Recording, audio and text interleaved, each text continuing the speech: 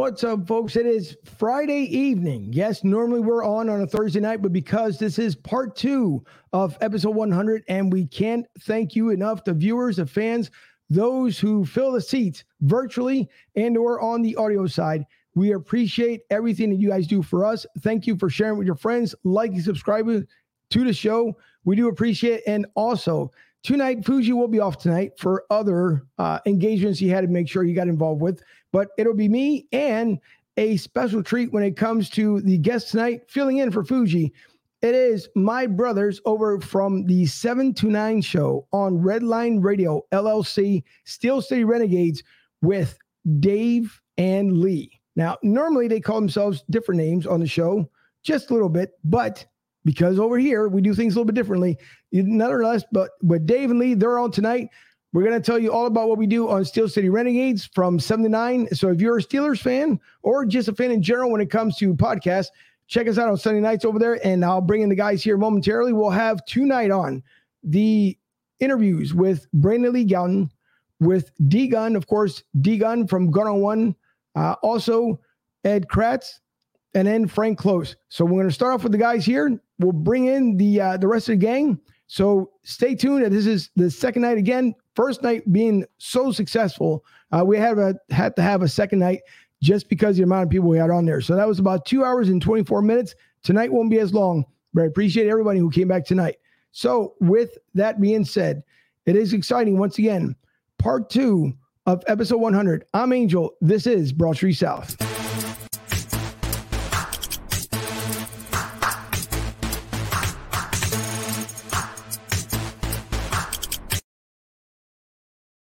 Now, with that being said, and by the way, normally Fuji always asking me how it is tonight and everything else. Today was 85 degrees down here in Tampa. Absolutely beautiful weather. Blue skies. I know up north, you guys are enjoying the comfortable temperatures, but it seems like it's going to get cold next week.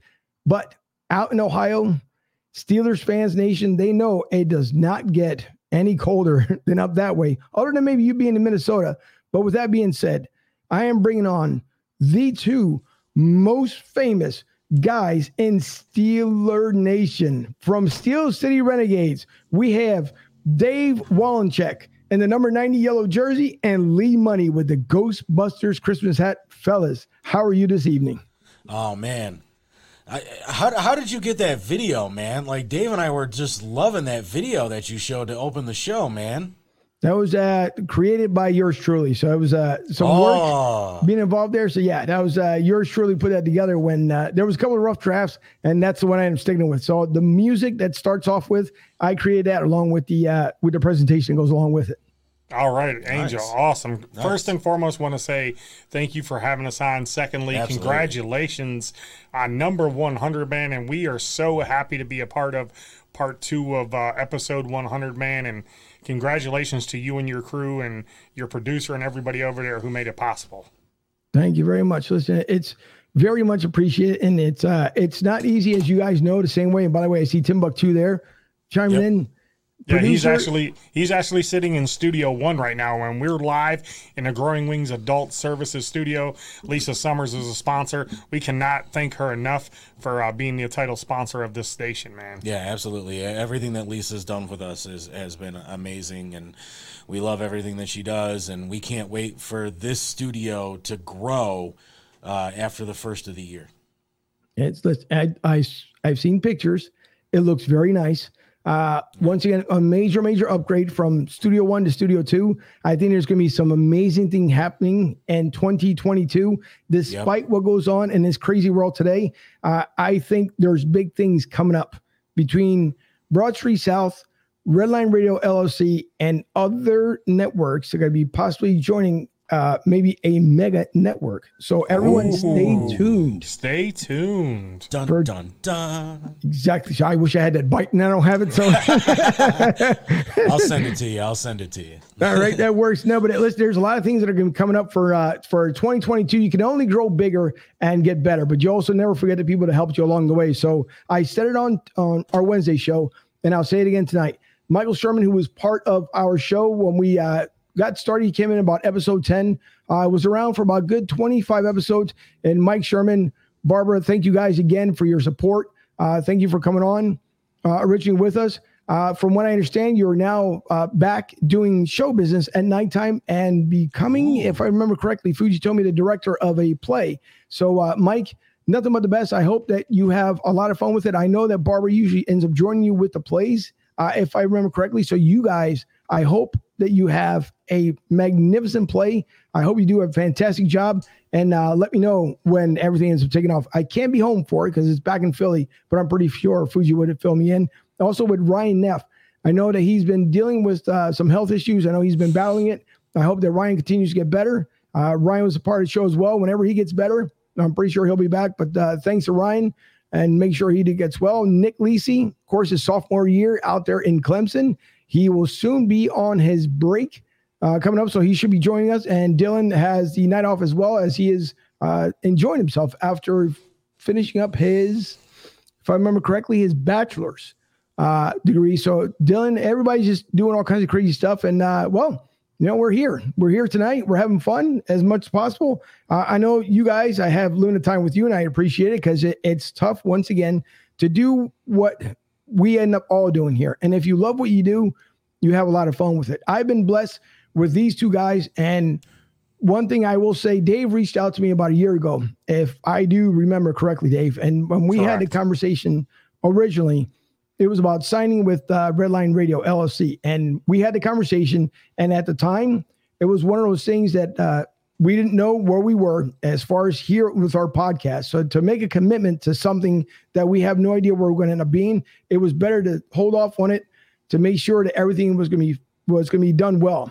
Well, then I was surprised by Dave and Lee on Steel City Renegades when Dave offered Lee a 20-year contract. I'm exaggerating the contract. And then I got a 20-and-a-half-year contract over there from Redline Radio LLC. But no, listen, you guys, Dave, I will say we've always stayed in contact.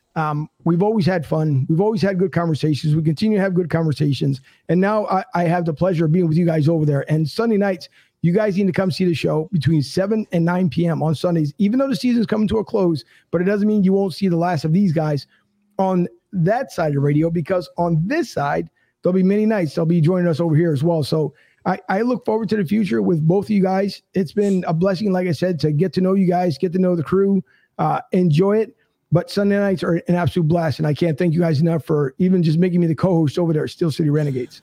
You know, Angel, I mean, when we had you on as a guest, I mean, I think you were actually the very first guest on the show before I was even part of the show. And, just hearing your insight and hearing everything. And I know the only reason that you were even on that episode was because the Eagles were playing the Steelers in the preseason.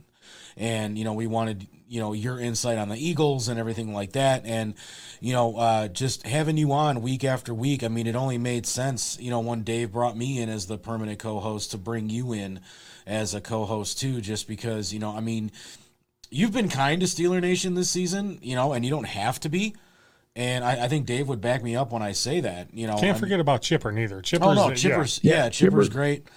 We love having you on every week, and you've been really kind to Steeler Nation, and we try to be kind to Eagle Nation as well. I don't know if that's the term that you guys use or not, but it works. So Dave, you got anything to? I do, Angel. When I asked you about it, man, things were kind of upside down here at Redline Radio, and we both, like you said, needed to take a step back and just look at what was out in front of us. And, when I started this show, I thought that I had a permanent co-host, but, hey, things didn't work out. And then when I asked Lee to step up, I'm like, Lee, you want to be – he didn't hesitate. And then when I talked to him, because like I do all the time, this ain't just my show. This was also Chipper's show and Lee's show. I asked him, I said, hey, do you guys mind making Angel a permanent co-host? And they said, absolutely. So, Angel, you're stuck with us now, man. You're not going nowhere. And I think we have to get more up to date on our Philadelphia Eagles talk, because, sometimes we want to give you your due diligence too over there with your team, man. And, we're blessed that you have joined us each and every Sunday night that we have asked you to talk Pittsburgh Steelers football. And that's great, man. And I wouldn't want to talk Steeler football with else, but the guys that I have with me here in Studio 2 and you, Angel, I mean, you bring a different aspect to it. I mean, you make us look outside the box with, the Urban Meyer thing, the funny thing about the Death Blue Star, DCU, and your love for them. Just kidding. Yeah. But, I mean, you bring a different aspect all the way from Tampa, and we wish we had that weather, but it's kind of hot here right now in the Growing Wings Adult Services studio. It's about 78 right now. These lights are bearing down on us, man, so it's pretty hot here. So they can keep that cold outside the door, but when we're in the studio here, it's hot. Angel, real quick, I know it's your show and everything, but I did have a question for you. What do you think about the NFL turning coat on their rules today to help out that team that plays in First Energy Stadium? We're not allowed to say their name. That's a rule of our show. Yeah. But also, DCU is also affected by that, and the Rams as well, since they were the three teams that were in advanced protocols. I mean, do you think that's as much BS as we do over here? Oh, yeah, because you got to figure it. Once again, the NFL, and this is where Roger Goodell ends up losing more and more of the fan base. And he's starting to lose the NFL players as well, because now it's become, where you started off and they said that you would have to forfeit if you could not meet the qualifications to play. Then you turn around, which Baker Mayfield was upset about it, because he basically put out there, okay, so first you say you're going to test us, then you test only certain teams, and then it's okay if you fail the first test, but you come back okay on the second test. And so he was upset, like other players are upset, because everything keeps changing, and the NFL is about money. Everybody knows it. It's $1 billion industry for a reason. And they already lost money thanks to Dr. Fauci and that crew out there in DC. So they lost the money because of them. And then they turn around and they say, well, we got to make the money back. And so instead of abiding by their own rules, where DCU should have forfeited that game, which would have gave the win to the Eagles, no, they decided to move it to Tuesday night. And then Seattle game got moved. And I believe the Raiders game was they got moved as well. Yeah, so the Raiders play the team that plays in First Energy, so they're moved to Monday. They're not happy about it. It's a doubleheader on Monday. Yeah, it's a doubleheader. They're going to start at 5 o'clock on Monday, which is a joke. Yeah, well, it's the same way with the Eagles in Seattle. It's just on Tuesday. Who watches football on a Tuesday? Nobody. Nobody. And the Steelers were actually affected by that last year too, because the Ravens game, it was the second game against the Ravens that ended up getting moved to like Tuesday at like 3:30 in the afternoon. And I mean, I broke some rules at the job I used to work at, and I watched it. That's a great comment. I love that. That's Joey B. Stay tuned. Yeah, stay tuned. That's just because the camera, man. The camera puts 30 pounds on us. We're actually skinny dudes. Ha ha ha. If you believe that, I got some motion from property, I'll say. We're actually pretty big dudes. Thanks, Joey. Thanks. Joey B, Joey B, and funny that he's here, and thanks, Joey B, for coming back tonight. Robert Keller, Ducky, I didn't see your comment. It came up blank, so if you can put it back in, I'd appreciate it. And also Tom, Tara, and Tom, they've been with us basically since day one. I got to meet Tom and Tara, such a great, fun couple. They're so easy to talk to, and when I went up to Philly to meet everybody for the first time, I had a blast with them that night. And so Tom and Tara, thanks for tuning in every single week. And the one night I screwed up because instead of saying Tara, I said, thanks, Tom and Kara, and then quickly switched to Tara. So, yeah, well, and again, that was my screw up, and I admit it. That was my screw up. But Joey B came on when we had Tony Bruno on the first time, and that was over a year ago. And Joey's been back since. And then he watches our show just like he does the middle show, the Rough Cup Sportscast. So Joey B gets around. But when Fuji's on, the comments come fast and furious. Even when Ruben Araro was on last Tuesday, it was so hard not to laugh because he just has sometimes some one-liners that would just get you going. And you can't giggle or anything else because, of course, you're live hosting the show. But Joey B, thanks for coming up. There he is once again. Yeah. From Colorado. So just great. And that's the cool thing about, not just Broad Street South, but about Steel City Renegades as well. I mean, we have listeners that are Steelers fans listening from Mexico. And I mean, that I think the first time that those guys started tuning in, we're like, holy crap, like that's awesome. Like, I mean, each show we get bigger and bigger. We get new fans and whatnot. And when me and Lee go down to Pittsburgh, we try to hand out some flyers as we did when we went to to watch the game in First Energy. We handed out a bunch of flyers to Steelers fans, and we got a couple of them. But we'll be doing the same when we go back down there on the 3rd. And too bad you can't join us, Angel. Yeah, Angel, we wish you could join us, man. But maybe next year you can join us down there. We'll come down to Philly for a game or whatnot.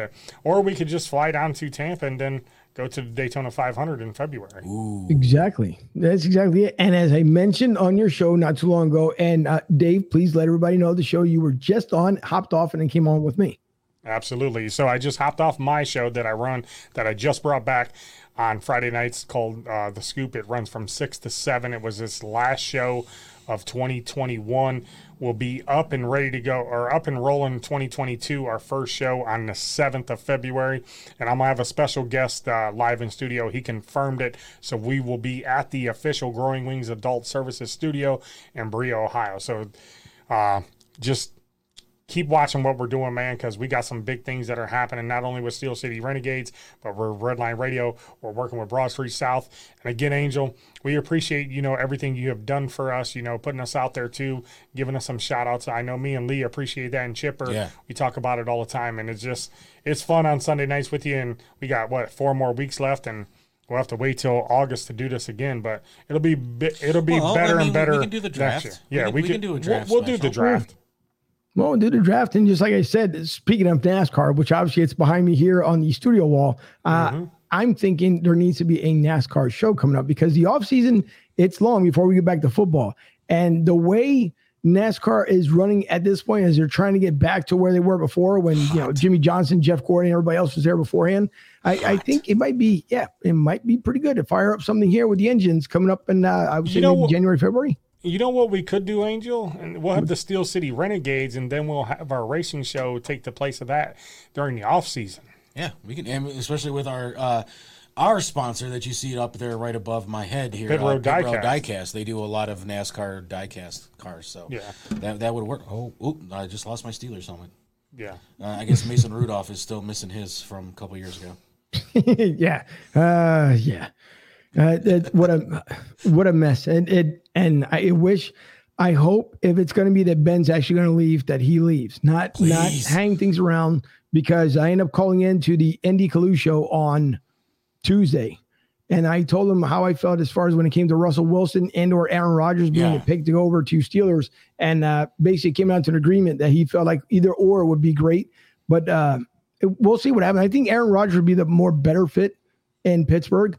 But again, that's if he decides to move. We don't know. Yeah. But there's a lot of things going to happen during the offseason. And this COVID protocol stuff may even influence guys to leave their states to go somewhere else where they don't have to be as constrict as everywhere else. Because down here in Florida, we're pretty free and independent from all the stuff that's going on there. You have been since the beginning, though, too. I mean, that's been the kind of the weird thing. We only got about 2 minutes that we can be here with you. So no problem. Was there anything else that you wanted to talk to us about, Angel? Joey B, that's awesome. Joey Porter was one of my favorite players when he was here. Yeah, Clark Haggans, he wore number 53 and then left Pittsburgh and went and played in Kansas City. So kudos to you and Joey Porter.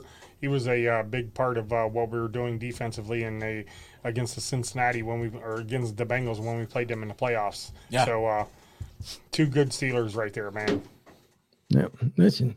Well, I'm going to let you guys go because I know you have another show to get to. Like everything else in the podcast world, it's tough when you run from one to the other. But listen, guys, thanks for stopping by. And for everyone else, anytime. 7 to 9 o'clock on Redline Radio LLC, the Steel City Renegades from 7 to 9 p.m. Central Standard Time, but it comes out Eastern Standard Time. Because we're Eastern. Eastern. So Eastern Standard Time from 7 to 9. Check out Dave, Lee, Chipper, who didn't make it tonight, but it's okay. It's a fun time. So guys, have a great show. Thanks for coming on. I appreciate it. Yeah, Chipper will be on with us this Sunday. Obviously, you'll be here, Angel. Dave and I will be here. Kevin Sleds will be live via satellite. Yep, our special guest is Kevin Sled, so we'll have you guys on as well. But thank you for doing this, Angel. Hopefully the Eagles don't get too lambasted by DCU with this COVID crap, and I don't mean that they're going to lose. I mean that they don't have to put up with too much more bull because of all this COVID crap. So yeah, I'm hoping it'll end up going away, but again, we'll see, because And anything and everything can happen, as we keep seeing with the NFL. I wish they wouldn't make up their mind, but apparently they have other ideas. This has been a fun season with the way that the schedules and the records and everything are. I mean, the AFC is wide open right now. So yeah, I'm just gonna leave. I'm gonna leave on this note. I'm gonna cry like the team that plays in First Energy. We got 20 players out. We need to push the game back. Next man up. Steel City Renegades, Sunday night, 7 to 9, right here, Red Line Radio LLC. Angel, have a good one, man. Thank you. Congratulations on that 100th episode, too, man. Thank you.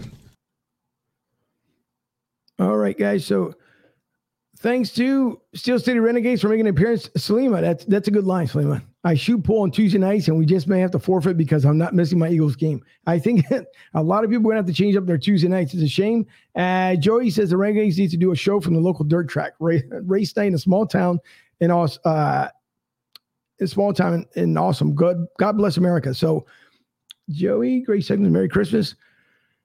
I'll let the guys know. Joey again, and everybody else, thanks for tuning in tonight. So, Wednesday night, we had the pleasure of having most of the guys, at least for the first early episodes, and then some of the later episodes. So thank you again to Rob Motti, Tony Bruno, Miss Robin, to AJ over from the Rough Cut Sportscast, Ryan Reese from Sports Alliance, Jimmy from On the Road to Victory, Chris from the Great Football League, the Great Flag Football League, and everyone else who ended up coming on with us on Wednesday. Mark Farzetta also. So tonight will be what the people you guys didn't get to see.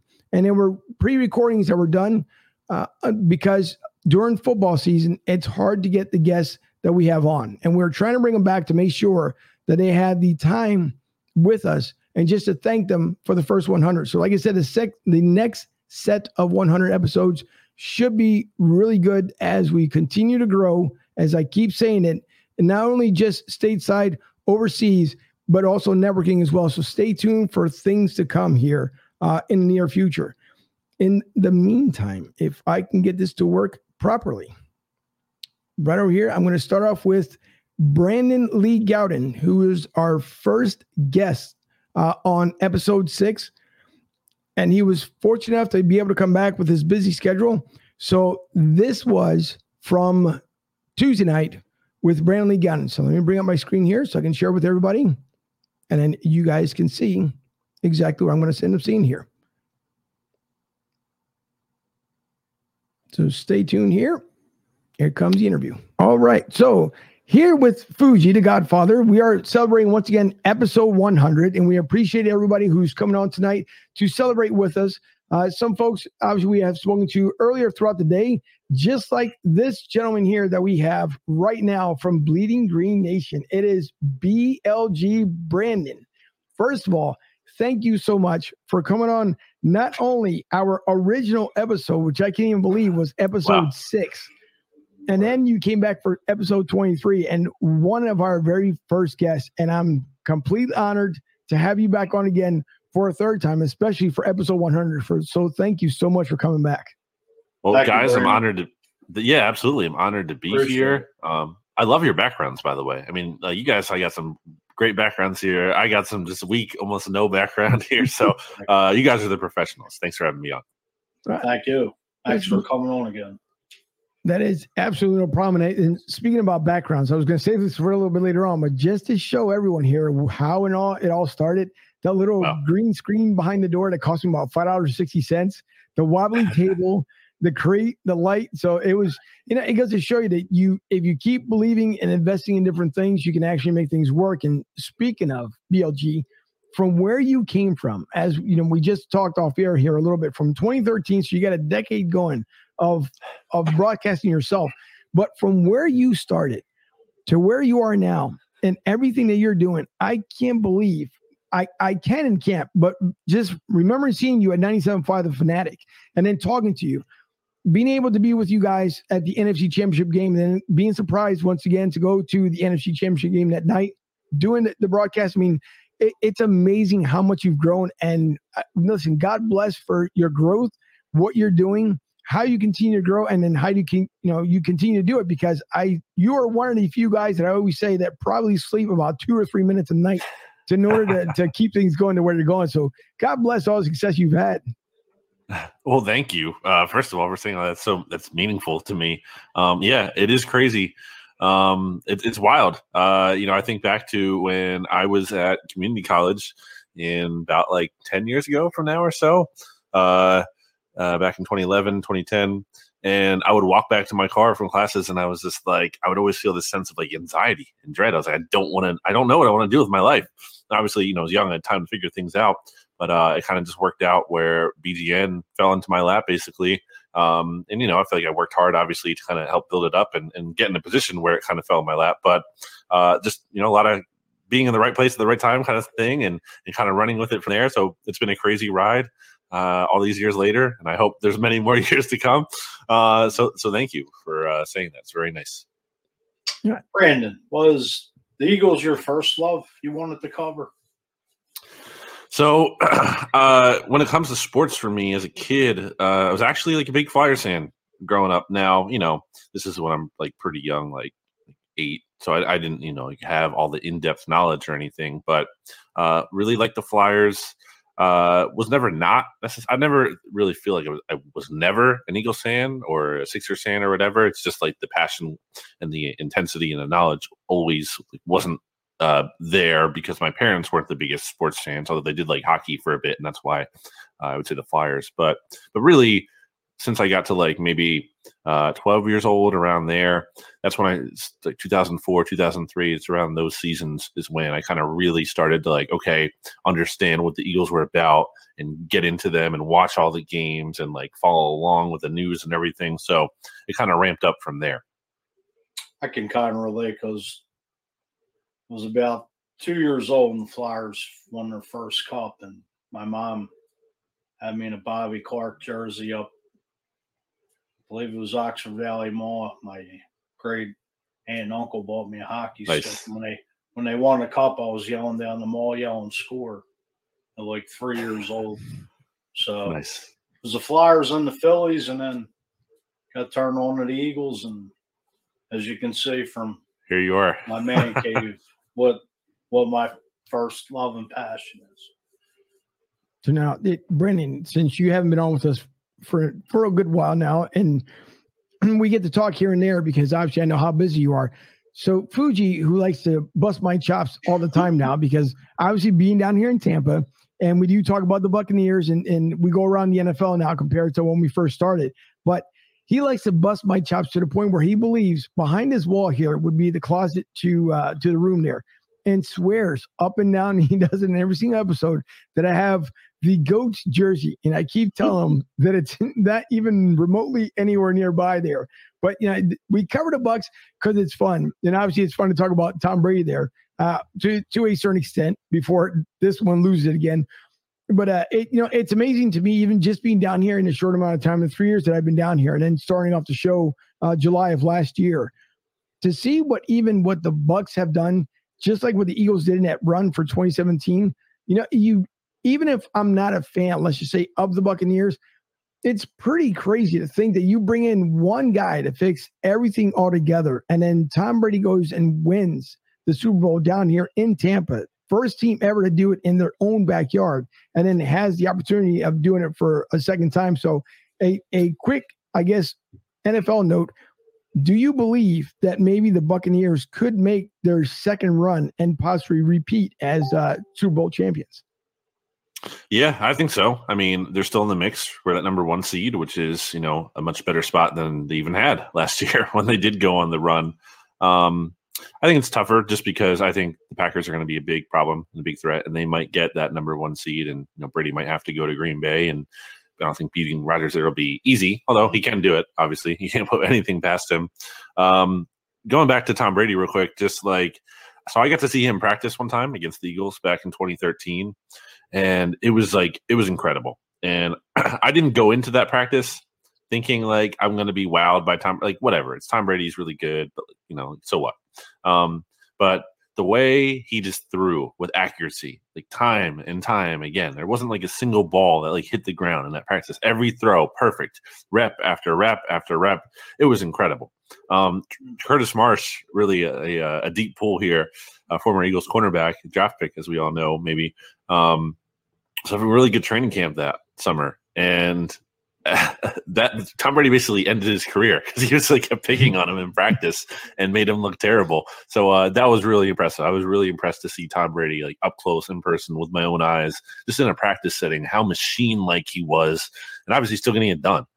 So it is crazy. I think the Bucs are, have pretty much just as good of a chance as anyone, and that's pretty scary. Brandon, as far as you mentioned Aaron Rodgers, I think Aaron Rodgers will win the MVP for a third time. Would the NFL actually give it to him? I mean, with all and being immunized and all that jazz and stuff like that. I mean, so we just had Sheil Kapadia, who's obviously a really great Eagles writer and podcaster on now just national stuff for The Athletic on the SB Nation NFL show today that I do. Just more than the Eagles, but also the league-wide topic. And he was saying that, like, he feels like Rodgers is kind of being discounted a little bit too much in the MVP conversation. It seems like all the odds makers, have Tom Brady as the favorite right now. And I'm guessing that's kind of going to be the way things lean, just, being as old as he is and coming off of the Super Bowl. And I think there's just like a narrative there for him to win the MVP. Although, he could have a bad game or two down the stretch and that could tilt it, if Aaron Rodgers stays hot in the meantime. So I think it's kind of probably going to come down to one of those two. Personally, I think someone who's not getting enough credit in the MVP conversation and will probably win Offensive Player of the Year, I imagine, is Jonathan Taylor, who leads the league in yards from scrimmage. And I fully believe that the Colts would not be in position to make the playoffs if Jonathan Taylor was not on that team. I think he has a lot of value to them. I know he's a running back, and running backs, they're not going to get the same love that quarterbacks do, but I think he's been awesome. And I think he should be, if not like the favorite, he should be at least a lot higher than he is right now. If you look at the odds, he's only like, he's not even in the top 5 or whatever. So I think that's kind of a discredit to him. I want to switch to the defensive side of the ball. Now, to me, in the last 5 games, I believe this is correct, Micah Parsons has about 10 sacks. Now, hands down to me, Defensive Rookie of the Year. Can't take it away from him. Is he possibly an MVP candidate or definitely Defensive Player of the Year? He's definitely entered the, Defensive Player of the Year conversation. I don't think it's him. I don't think they're going to give that to him either. But he's in that, discussion of that award. I think it's 12 sacks total this year, which is crazy. He's been awesome for them. It's kind of annoying from a standpoint of not only from the standpoint of it's bad news for the Eagles, but also from the standpoint of like, it's just kind of like lucky, I feel like, to an extent, from the standpoint, not that like he's not a good player, but from a standpoint of the Cowboys weren't drafting Micah Parsons in my mind because they thought he was going to be like this awesome defender who was going to get a bunch of sacks for them.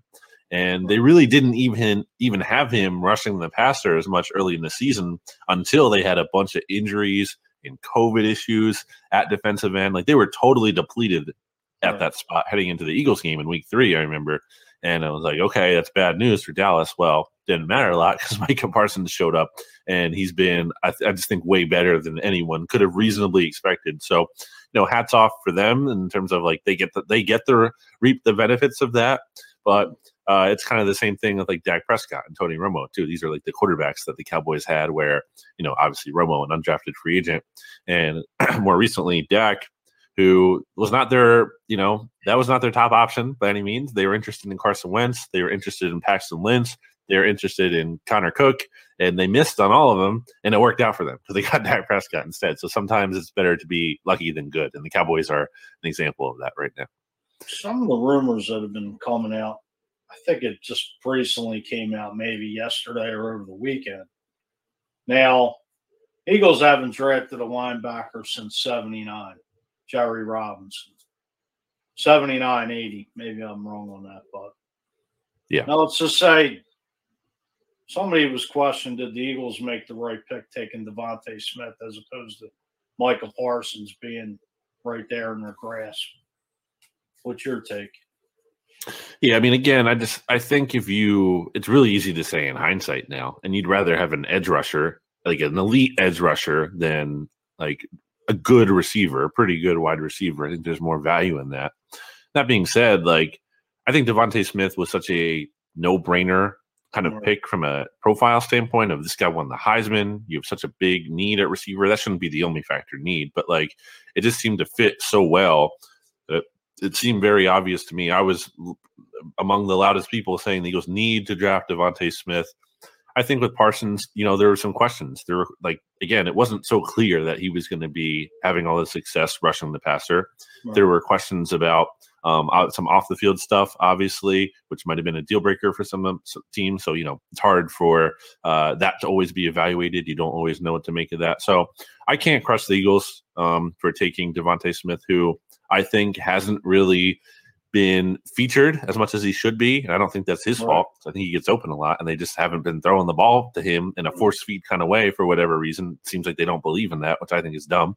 And obviously, the Eagles haven't been a pass-heavy offense because their quarterback has some limitations as a thrower. So you're not going to have, these huge volume numbers when you're running the ball so much. I think if they had a quarterback, let's say, like he was one of the better throwers in the league, then I think Devontae Smith's numbers would be like a lot bigger than they were. I really don't think it's insane to say he would be having a Justin Jefferson-esque season. Maybe not that high because they were so high, but like he would be approaching that more so than he is at right now. And I don't even think he's had a bad season. Again, I just think, you're not seeing the volume numbers because of the situation, not because like he's bad or anything.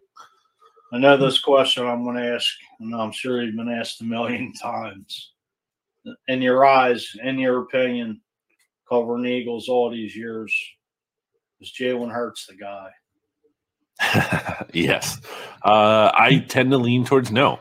And I think that, I had a theory back when the Eagles were switching to a run-heavy offense that, as opposed to, kind of passing a lot early in the year. Well, I felt like the Eagles did pass so much, and everyone was like, well, why did it take Nick Sirianni so long to switch? And my thinking on that was like, well, they wanted to see if their quarterback could throw the ball. They're kind of testing this out. They're trying to see if they could actually win games this way. And it was very much apparent that they couldn't. So they switched to a run-heavy system, and, it's obviously been more efficient for them than it was passing the ball. But over a long period of time, I just don't know that that's really the best way to win in the NFL. It seems like, we're talking about Tom Brady here. We're talking about Aaron Rodgers. You talk about someone on the come up like Justin Herbert, Patrick Mahomes. Like, these are guys who can throw the ball at a very high level, Josh Allen even. So I just don't think it's okay to kind of settle for a quarterback who is only kind of, okay, maybe at best, at throwing the ball.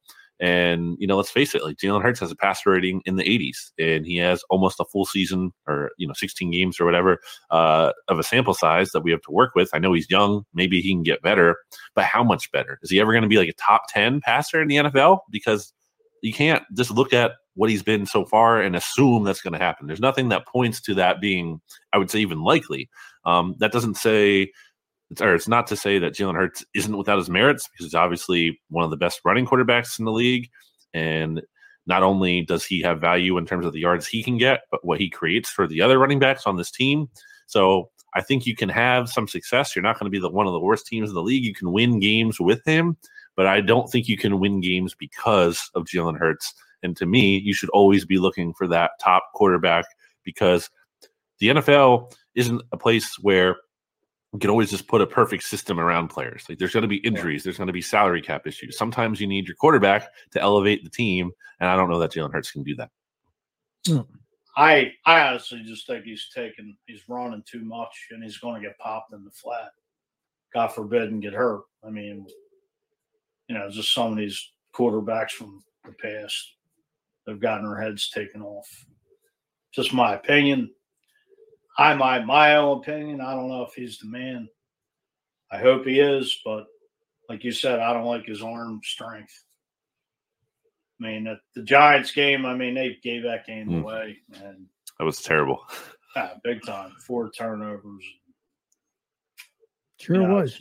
Just the whole Minshew mania thing is like, I know, as they say, the most popular guy in the football team is the backup Yeah. quarterback. So. Well, we've seen that before. Yeah. Right. Sure. We all know too well with that one. Listen, BLG, thanks again for taking a couple of minutes out of your busy schedule. We do appreciate you coming on. Again, our very first guest on Broad Street South, the man right in front of us right now, BLG episode 6. Again, he came back on episode 23 and now back at episode 100. And BLG, before we let you go, please let everyone know how they can get a hold of you and your content. Okay. Thank you, Angel, again, and Mike for having me on. Check me out at bleedinggreennation.com. You can check out, the Bleeding Green Nation podcast feed, where there's a lot of good podcasts on there. I do BGN Radio with Jimmy Kempski. I do the NFC East mixtape with my co-host RJ, who's an Eagles fan, he's secretly an Eagles fan. He's a Cowboys fan. We always have good conversations about the division as a whole on there. I do league-wide coverage, like we were kind of talking about earlier, for the SB Nation NFL show, so people can check that out. And then, I'm on Twitter at Brandon Gouton, and I think that's just about it. Thank you for coming on. We do appreciate it.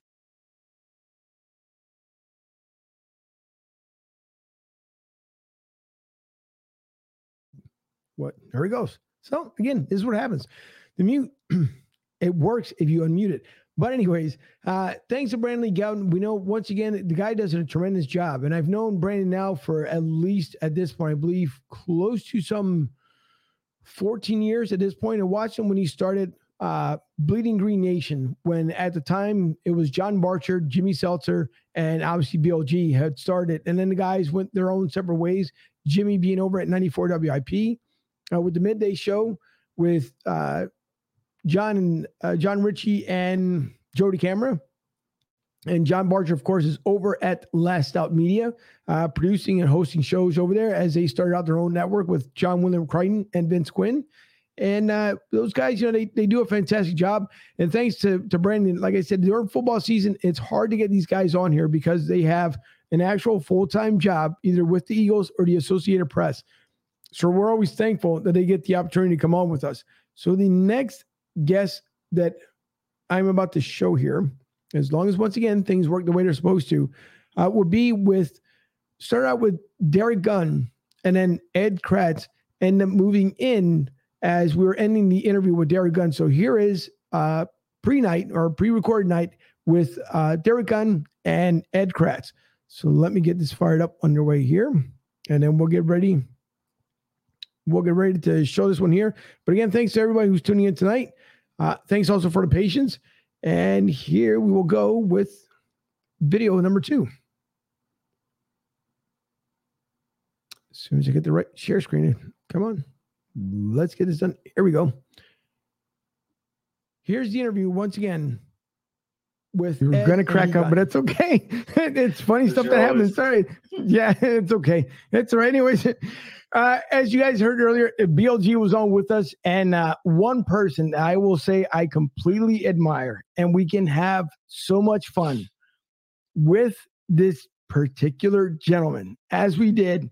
And it's funny, as we just talked about it, and I'll mention it once I bring him up, but I tell you what, the truest legend that we can find in Philadelphia, our good friend, just like family, D Gunn. First of all, let me just say thank you so much, before I get into something else here in a second, for you to come on and celebrate episode 100, because it from here, it touches deep in our heart, for one. For two, for you being not only the one of the first 3 guests on episode 6, but then you come back. And then the next time we brought you back, if you remember, we brought up the cruise ship and how we're going to have the D-Gun cruises. It's not 2024 yet, so it hasn't happened yet. But thanks again, D-Gun, for coming back on with us, man. I do appreciate it. Hey, man, thank you guys for having me on. Happy 100th to you. When you get to 100 episodes, that's called sustainability, man.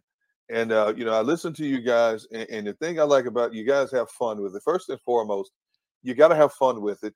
You're informative, but you have fun with it. And you can tell the chemistry with you guys is organic. It's not manufactured. And I just want to thank you guys for allowing me to be a part of the ride up to this point at 100 episodes. May you guys be blessed with 100 more and then some. Thank you. Thanks for coming on. We do appreciate it. Yeah. I do appreciate it. And this is where, hopefully this is where it all holds together here. But so for people to understand how this all ended up coming about, one is because we started this back in July last year. And Fuji was actually following me when I was even back in Philly doing my little goofy sports updates right outside the Lincoln Financial Field.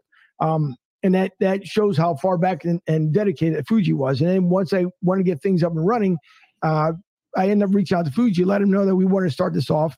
And then here we are. And a year later, 100 episodes later. And when Derek Gunn, I've been following the man, and as funny as it sounds, not personally, but over on Twitter. Were you stalking me or what? for 15 years. And as I watch Derek Gunn, his career just blossom. We all watch where he's been. We see where he is now. Gun on One podcast. And if you guys don't listen to every single podcast, because not only will you listen to it once, you will listen to it over and over, because you'll pick up bits and pieces that you end up missing. I think one of my favorites was with Troy Vincent, definitely, that you end up having on. But just for the 15 years, getting to know you, D-Gun, on, first of all, on social media, then to have, to have the follow, and then to go back and forth as we do, whether it's game time, whether it's family time, whether it's grill time, whatever case may be. But it hits a side of me because I've looked up to you for so many years. Your professionalism, how you've been able to overcome obstacles that come your way. Because I'm never going to say that anything that brought you down, because nothing brings you down. But as far as the obstacles that come in the way, and it's hard to see today when you're looking for leadership, for people to be out there to show you what it takes, hard work, dedication. You put your mind and heart and soul into it. So, and I not trying to lose one here, but I can't thank you enough, D-Gun, for just being a part of not only Fuji in our lives, but just being a good friend, for being there, always taking the time, like a minute, even if it's just a quick hello, how everything's going. And, it's amazing. And it touches me. I'm trying to do it without tearing up here, but it touches me near and dear. And I can't thank you enough, D-Gun, for being such a great friend. Well, you're more than welcome, man. You guys are the real deal, the genuine article.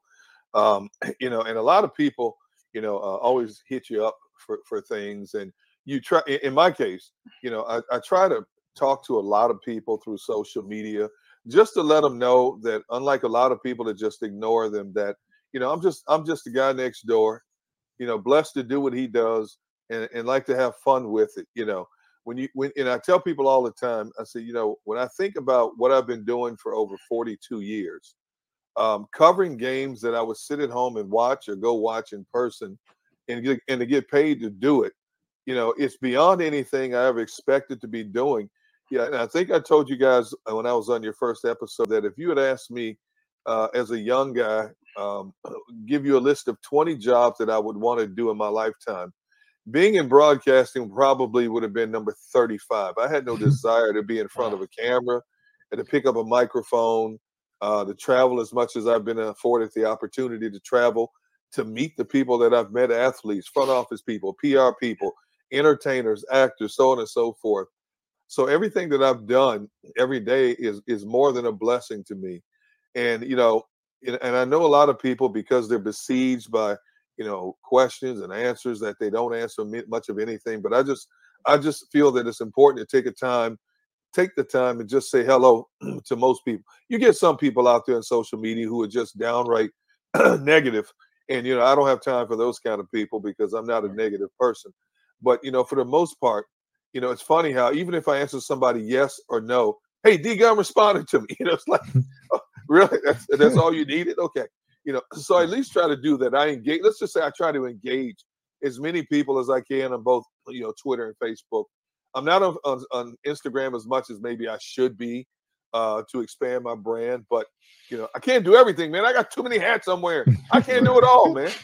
No, it's true. And before I turn over here to Fuji, there was one story that I wanted to say that even you don't even know at this point. So I wanted to save it in case we got to this point here, and God bless us with episode 100. But so for those who don't know, we reached out to D-Gun when we had the show on initially. Now you're talking about 6 episodes in, rookies.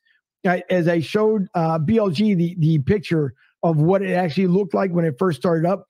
So we reached out to D-Gun, and D-Gun was trying to be nice enough to the point where he can get time in where it wasn't going to be jammed up. And so we had the interview with Mark Grody from ESPN Chicago.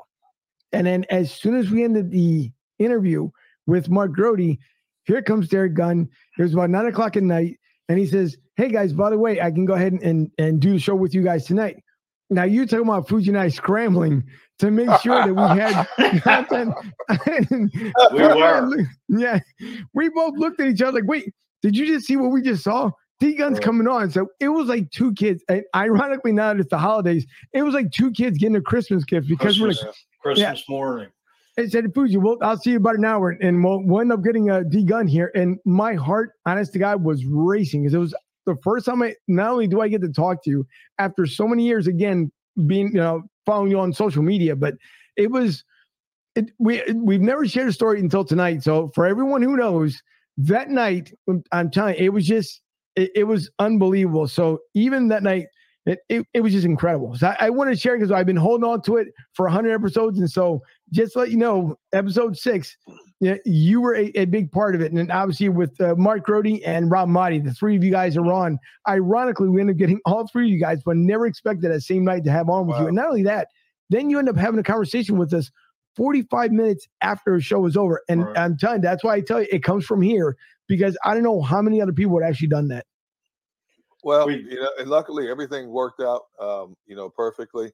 At the time you wanted me on, man, I'm scrambling. I'm doing 20 different shows, and it's difficult for me to say no to people. I know initially I told you guys I can't do it now, and so I finally got a window, and I said, you know what, something was just placed into my heart. So you know what, give the guys the time now. Give the guys the time now. I kept hearing it in my ears over and over, and I said, that's when I reached out. I said, hey man, if you can do it, let's do it now. I think initially you told me, oh yeah, we'll have you on like 15, 20 minutes. I looked up 45 minutes. What? What? Well, as you were saying, as we spoke, I followed you back when you first started at Comcast with Crossroads, and social media, I'd hit you up about asking different Eagles stuff. You didn't. With your schedule, you really didn't have to do it, but we do appreciate, you being down to earth as, being in this business. And, as Angel said, we were like screaming like kids in a candy store, you, Rob Maaddi, Mark Grody, like big names. And, after talking to you all these years and following you, it was just amazing.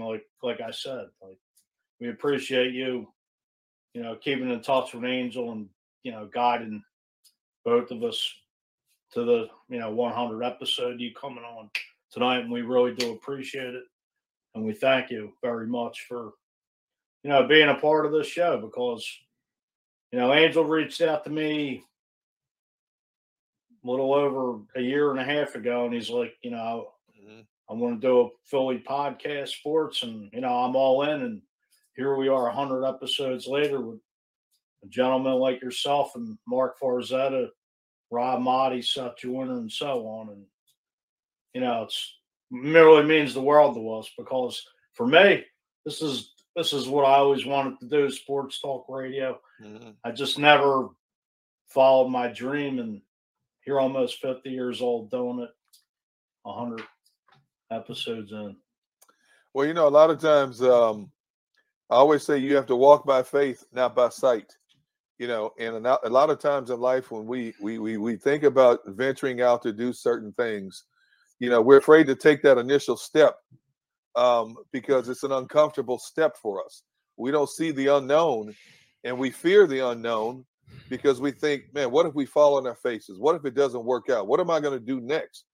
But those who are successful have to take that leap of faith, that unseen leap of faith. And since COVID has been here, a lot of people out there lost their jobs, me included, due to cutbacks. Once the NFL announced in 2020 that the media could not have one-on-one interviews with players in the locker room, outside the locker room, my corporate office told all of our office managers around the country, you have to cut X amount of dollars out of the budget right now. And because of my salary structure, I was one of the ones that got cut.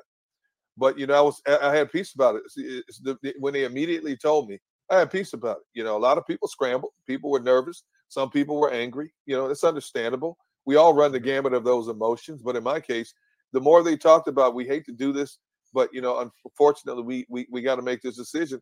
The more they talk, the more peace.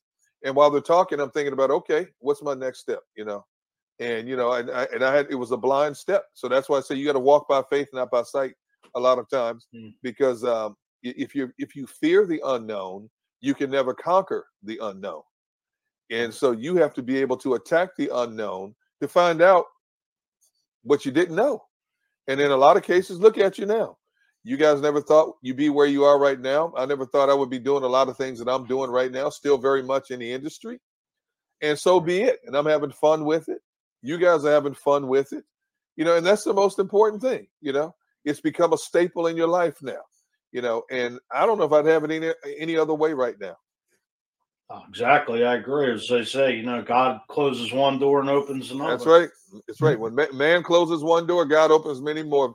If you have that belief and faith, he will never fail you. I always tell people when I speak to a lot of men's groups and stuff, a lot of times, God is not always on our time, but he's always right on time. He knows exactly what you need, when you need it, and how you need it. And a lot of times we get anxious because that's what human nature is. We get anxious. We want it now. We live in a society now. Everything is technology. It's instant access, instant answers. We want it now. People forget, be patient. Just wait. Because a lot of times when you do it in the flesh, it turns out wrong. When you wait and God delivers it to you, it's never wrong. Exactly. You're absolutely right. And it's, it's amazing so we were on vacation in San Antonio and Houston. And it was funny to be away from, even in the little home studio that we have here, but just to be away from it and then to be able to come back, like when something that you're passionate about. And I felt that when we were gone, and Fuji, thanks to him and the guys that did the episode while I was on vacation, enjoying it with my beautiful girlfriend, just time away that we needed a vacation and Thanksgiving. But it's funny how there's sometimes you just think, okay, why am I doing this? Is it really worth it? Because you always question yourself, no matter what you do in life, it's always a question and you want answers for it.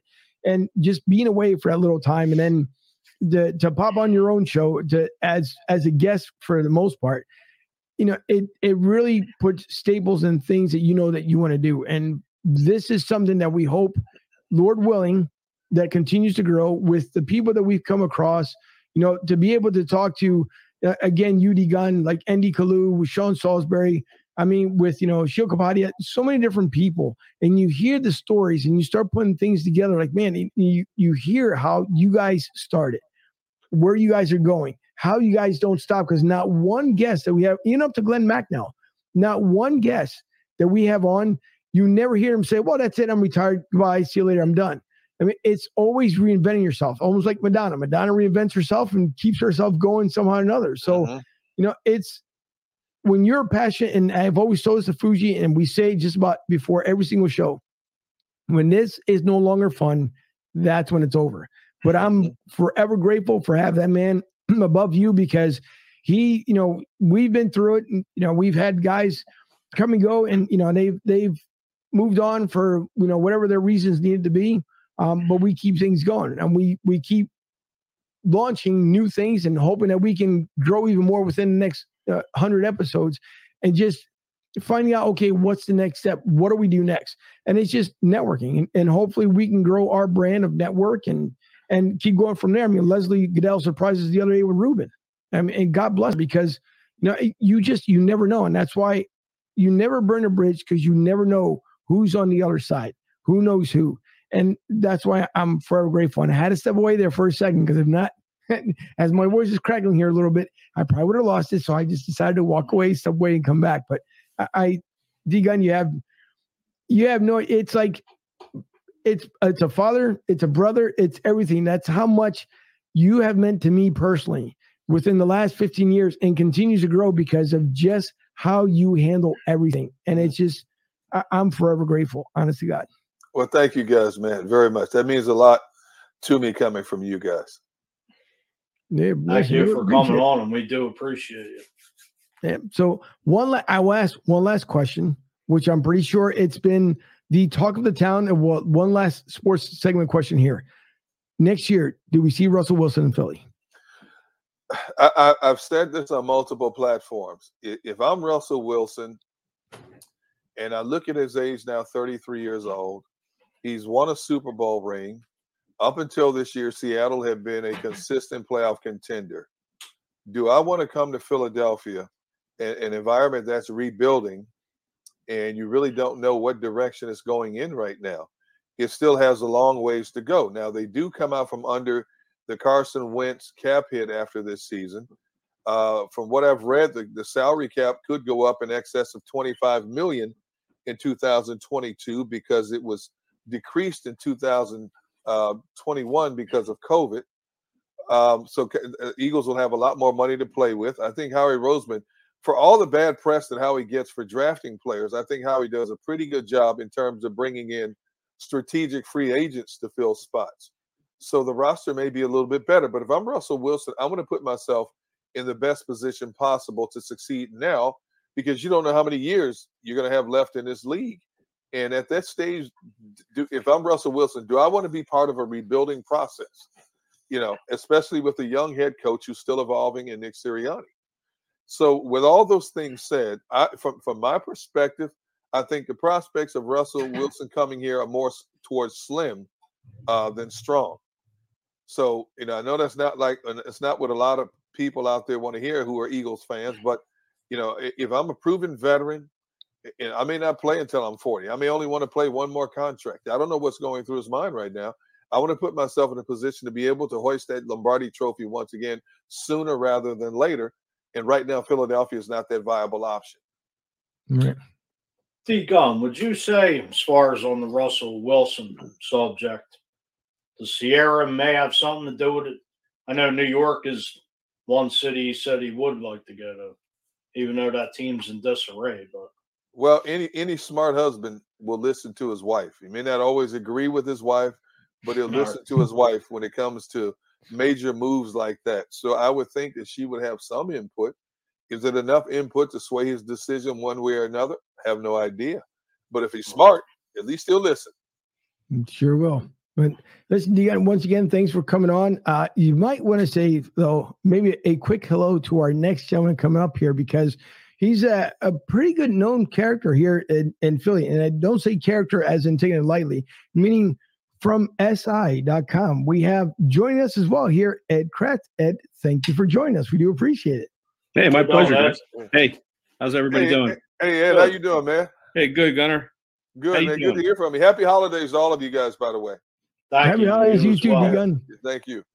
All right. Listen, thanks again for coming on. We don't want to take up too much of your time because, you know, you have a lot of grilling and other things to go to as well. So, yeah, we do appreciate it. But thanks for taking a minute out. By the way, everyone, please listen to Gun on One, the podcast.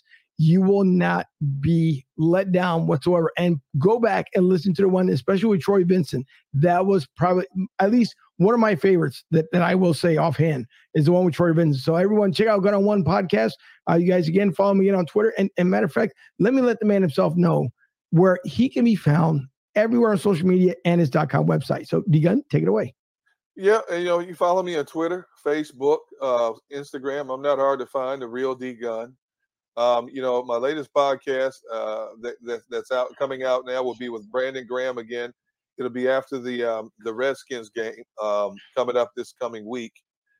Just did Brian Mitchell, the former Eagles, Washington Giants great, one of the all-time great return men who has been nominated once again for the 2022 Pro Football Hall of Fame. I mean, this guy's number 2 all-time in return yardage in the NFL. Yardage in the NFL, only behind Jerry Rice. So he didn't get in 2017 when he was nominated in 2016. Hopefully he gets in next year. But yeah, those two, you know, Brian Mitchell is out right now. Brandon Graham will be coming out next week after the Eagles play Washington. And, you know, we just continue to roll and have fun. You also, if you get a chance, check me out. I'm on CBS 3 on Sunday mornings with my guy Rob Ellis doing a show Odds On. I'm on 97.5 The Fanatic 3 hours prior to Eagles kickoff on game day. And I'm on the Jacob Media YouTube Sports Network for 2 hours after every Eagles game. So as you can tell, I don't know if I'm for the horseback half the time, man. You know, and when you live in a house with 5 adults, 3 dogs, and a 3-year-old demolition expert, you don't know who you are half the time. So, how I maintain it, it's by the grace of God. That's all I can tell you. God bless you. Yeah. That's okay. Well, listen, tell the family hello. Thank you and happy holidays, of course, D-Gun, to you and the family. Again, we appreciate you coming on. And listen, I'm quite sure we'll be reaching out again to have you back on here after your schedule calms down a little bit. Oh, also being a shameless promotion, you can also find me on the Eagles Digital Network. I do a show for them called Eagles Edge. And I'm also doing a podcast for them called Feeding the Birds. We've talked to, hasn't come out yet, but it will come out sometime in March, I believe it is. It's a podcast about talking to former players and coaches who have transitioned into either the food or wine industry. So that's coming up as well. So it's, again, I keep forgetting stuff because basically I used to have a brain. Now I'm blessed to have half a brain. It's like that song from The Wizard of Oz, if I only had a brain. I'm almost there. I'm almost there at that level. So, but thank you guys so much. God bless you. Keep doing what you're doing. And I hope to see you again way before the next 100th episode and beyond. Thank you. Thank you for coming on. We appreciate it. All right. Ed, first of all, Ed, thanks as well for you coming on. I know you were just with us here in episode 91. In case everyone doesn't know, Ed will, and instead of leaving for the end, we can also have everyone find out exactly where you are and exactly what you end up doing. So, Ed, take it away. Well, I just want to say, first of all, congratulations, guys, on 100 shows. Thank you. What a great milestone. What an achievement you have to be so proud of. And, I know I came to the party late here. I was one of the later guests, but better late to the party than never having arrived at the party. So thank you again for helping, for putting me on your show. And I think it's great. And congratulations again. And I wish you guys all the success for another 100. Thank you. We do appreciate you coming on. Yeah. It's that we've been fortunate, as we told the other guests, we've been very fortunate with the people we've had on. And I know when Fuji was talking to me as far as having you on, again, there's times we know it could be a far stretch because of you guys. We know your schedules are always busy. You guys always have stuff going on. And that's why I use the word character, because it's easier to break people down in the form of the word. Between cartoon characters, before people put on hard hat characters. I mean, everyone at one point, the reason why character is easy to use because it's breaking down the individual parts of what you guys end up doing. You yourself are always constantly busy. I mean, we see you also on Jacob Media. So just like, we see D-Gun, and it's an honor for us to have you guys to believe, at least, to come on our show when, you can go anywhere else. And we know that you guys try and make time, but it's just an honor for us to have you guys on, to at least know that we try to do things around here professionally and right for the most part. But we know that you can go on any other place, but honestly, even if you came late to the party, and we know that we're going to have another throwback night, so we didn't forget about that one either. But just taking the time to speak to us, we're just beyond grateful. So thank you, Ed, for coming back on with us. The pleasure's all mine, guys. Thank you. I appreciate that. No problem. Fuji, I don't know if you have one of your related questions or not. I know you said when you were on last time how you got involved in your career. I know you said you started covering the Pirates. Could you explain? Do you mind going down reminiscing a little bit about that? Well, it actually began before the Pirates, but we're really going back into the past here. I started out basically, I was an old wrestler in high school, and the sports editor of the local paper said to me, because I was staying locally for college, he said, there's not a lot of people that understand wrestling, but if you want to come write some stories for me and make some money rather than working for the school newspaper, just, reach out and I'll send you out and cover some wrestling matches. And because about it, and kind of that's what I did. And then I got some more assignments of various sports. I answered phones, just taking results on the phone back in my college days. And, but ultimately I built a clip file with my names by Ed Kratz. I built up this clip file, which then I took on interviews with me and showed prospective employers my work in a little folder. And that's the way it was done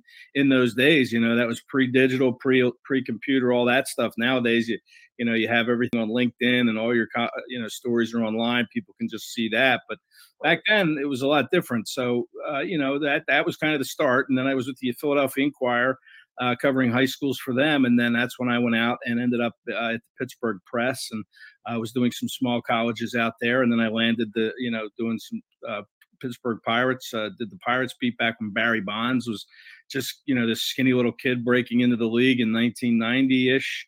1989 maybe, but that's how far back I go. So I did that for a while, and then I moved down into West Virginia and covered West Virginia University's football and basketball teams for a number of years. And listen, I could go on and on about how I got started and everything, but it's a long and winding road. But my heart is always at the high school level too. No matter how high you rise or whatever you cover in the pros or colleges. I just love the allure of high school sports and athletics, and, kids that just do it for the thrill and the love of doing it.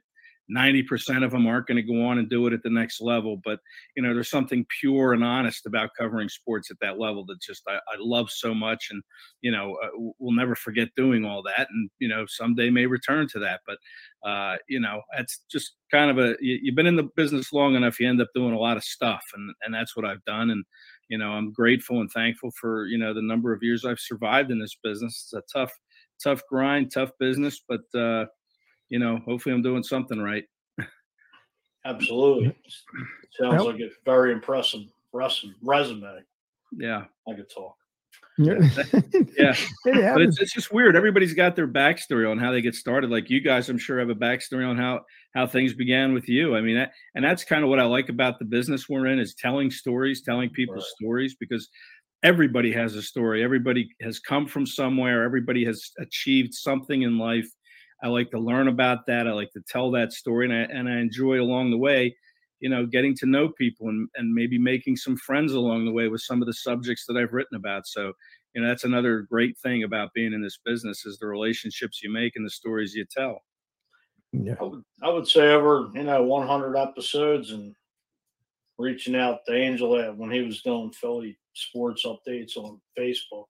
That's how we got started. And, I just met a lot of great people, and, all the interviews we've had, including yourself, and just learning the knowledge from episode 1, being tongue-tied and stiff as a board, and now just being able to talk on camera, like just having a regular conversation sitting at the bar, or what have you.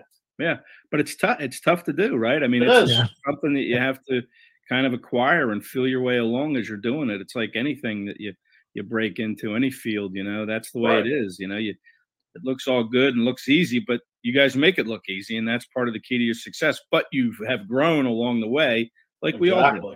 Yeah, big time. Yeah, to me, I think it's a tough part, and you also get you want to. Sometimes you always feel like you want to grow faster than what you want to do, but everything takes time and patience, as Fuji and I have discovered for many things. And obviously, we started with doing it live as far as on Facebook. And the first feeds I was showing Fuji there before we started the show tonight. Things that you learn, that you have to make sure you have good connections, forget about the Wi-Fi, a couple other things. And then the audio makes a world of difference. And when you're first starting out, you're talking about starting on a budget for about $10. And then, not that the budget's any bigger, because your budget might be looking about $100. We're not even up to 1,000 yet.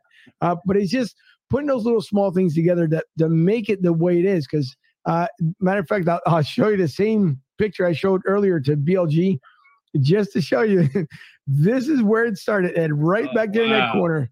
Yeah. That $5 green screen, you shoved there, that crate and that one light. And it was just putting it together, and then figuring out how to do everything else on the fly has made us just grow it. And even Fuji from the first time when he came on, and it's always the fun part, because as he said, he was very stiff, and it took him a while to finally break into it. And he's got nights where he'll still go back to it, but now he's learned his rhythm and how to make things happen. And it's fun. It's fun to learn. It's fun to grow. I mean, our audience, as far as on the audio side, that I was talking about Derek Gunn with before we went on air, for us to grow as much as we have, even on the audio download side of the house, you're talking about some 15 different states here in the U.S. In Brazil, just about the entire, like half of Brazil listens in. Uruguay, Kenya just started listening in. Wow. Singapore, China, Russia. So it's awesome. Amazing. Yeah, thank you. Believe me, and it's hard work, but it's fun. And like everything else, you have to watch what you say as well, because the last thing you want to do is say something that you have to take back. And once you discredit yourself, it's the worst thing. But we've been having so much fun, and we appreciate everyone that comes on. And I always say that, you never forget those who helped you along the way. I mean, we've had Michael Sherman that was on with us, and Ryan Neff that was on with us. Nick Lisi, who's in school, so he'll be back with us here during college, and we just added Dylan Spalding. So, it is amazing to network with folks. And you never know where, who knows who and who you come across. And that's why we're grateful to someone like you that again, you take the time to hone into your craft. You know what you love to do, and you keep going from there. And I mean, I don't know where our limits are as far as using the old term, the sky's the limit. But we hope the next 100 episodes we're able to, rebrand and do a couple of things, maybe add a couple of sponsors. It's hard during COVID because we know it's harder for companies now to be more lenient with their budget before than you do now. And we respect that. We understand it. But as far as I think that's the hardest one where Fuji and I get into, because he'll line up the guests and we'll both try it. And that man gets upset when someone says no. He gets upset. And then it's like calming each other down. Like, don't worry, we'll get somebody else. And Lord knows we tried, but we've been very, very fortunate with the first 100 guests that we've had on. So again, it's never late to the party yet, but thank you again for just coming on, for doing what you do. We got to have the throwback night because Fuji already called his best friend Howie, which I already told you beforehand. Him and Howie Rose, when they go back and forth, but the throwback night we need to have, that's just one of those shows. It's going to be kicked back. We're going to go back to all the Eagles in the past. Matter of fact, Philly, Sixers, all the way around. We'll talk about it, even around the NFL. But that's going to be a fun night when we get the opportunity of doing that one. Yeah, good. I'll look forward to that one for sure. But you guys are a great partnership, I can tell. And it's great to have someone to lean on, like you guys can lean on each other, It's good to have that. And, going back to that green screen, that's great, when you first started out. But, you do the best you can with what you have, right? And then you go from there. But you always try to put out quality along the way and do the best you can with whatever you have. And you guys have done that. And look at you now. Here you are, 100 shows in, and different backdrops, and, things sound great. Things look great. You have a good partnership together, and it's, it's a lot to be excited about for the future, I think. Thank you.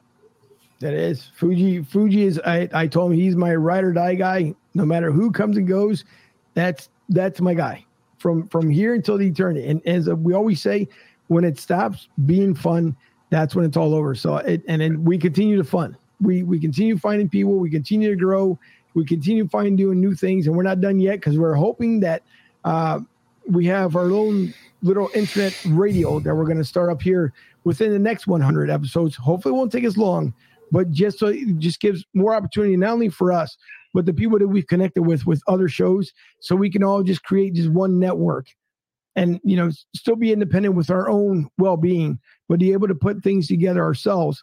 Therefore, that for those who haven't heard about the different shows that are out there that are of good quality and know what it is to put the grind in, that's our next venture coming up. So there's a lot of things coming up. We started with BroadStreetSouth.com. Thankfully, my IT guy, Matt Kelly, he's done a great job as far as updating it, making it look more modern and putting the hard work into it. So yeah, it takes a lot, but it's worth the blood, sweat, and tears. And I'm thankful for my producer because she puts up with a lot. She knows I'm in here early. I'm in here late.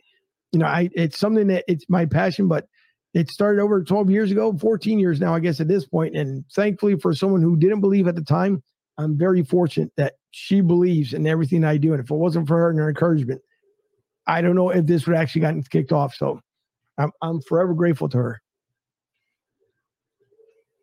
Fuji, I don't know if you had one last thing or not. Well, I was going to say, thank you, Ed, for the nice compliment for both of us. Chemistry, Angel said to me, I was going to start up Philly Sports Podcast, and it was always a dream that I never pursued. be 50 years old in a couple months and 100 episodes into this, you know, blessed by the best is B-Dog. That's his slogan. You know, just thankful Angel gave me the opportunity. Could have went a different route, but, you know, I've been here ever since. And like you said, our chemistry it's phenomenal chemistry going back and forth. You know, we could be serious, professional, and still bust chops and, you know, just have fun with it. Yeah. And I like what Angel said about, you know, liking what you do. You know, the day you stop liking it is the day you get out. But it's so important, you know, to enjoy what you're doing. You know, the old saying, you never have to work a day in your life if you like what you do. And, you know, and that certainly that's what produces quality, in my opinion. If you like what you're doing, you're going to put out quality work. And so that's a great point that Angel made there, that, you know, that quality is what comes from enjoying what you do. It's so true. And by the way, speaking of, as Food just said before you let go here, we had Kane Callis and Ruben Amaro Jr. on just last week. And normally I get my chops busted by the guy right above you. Well, didn't expect it, but Kane Callis, he did it in a funny way. Behind me is the Chicago Bears helmet. And as we're talking and everything else, Kane interrupts. He just, out of the blue, he says, hey, but what's with the Chicago Bears helmet? I mean, can you explain that to me? And we all started laughing because I didn't expect it from Kane Callis, Harry Callis' son.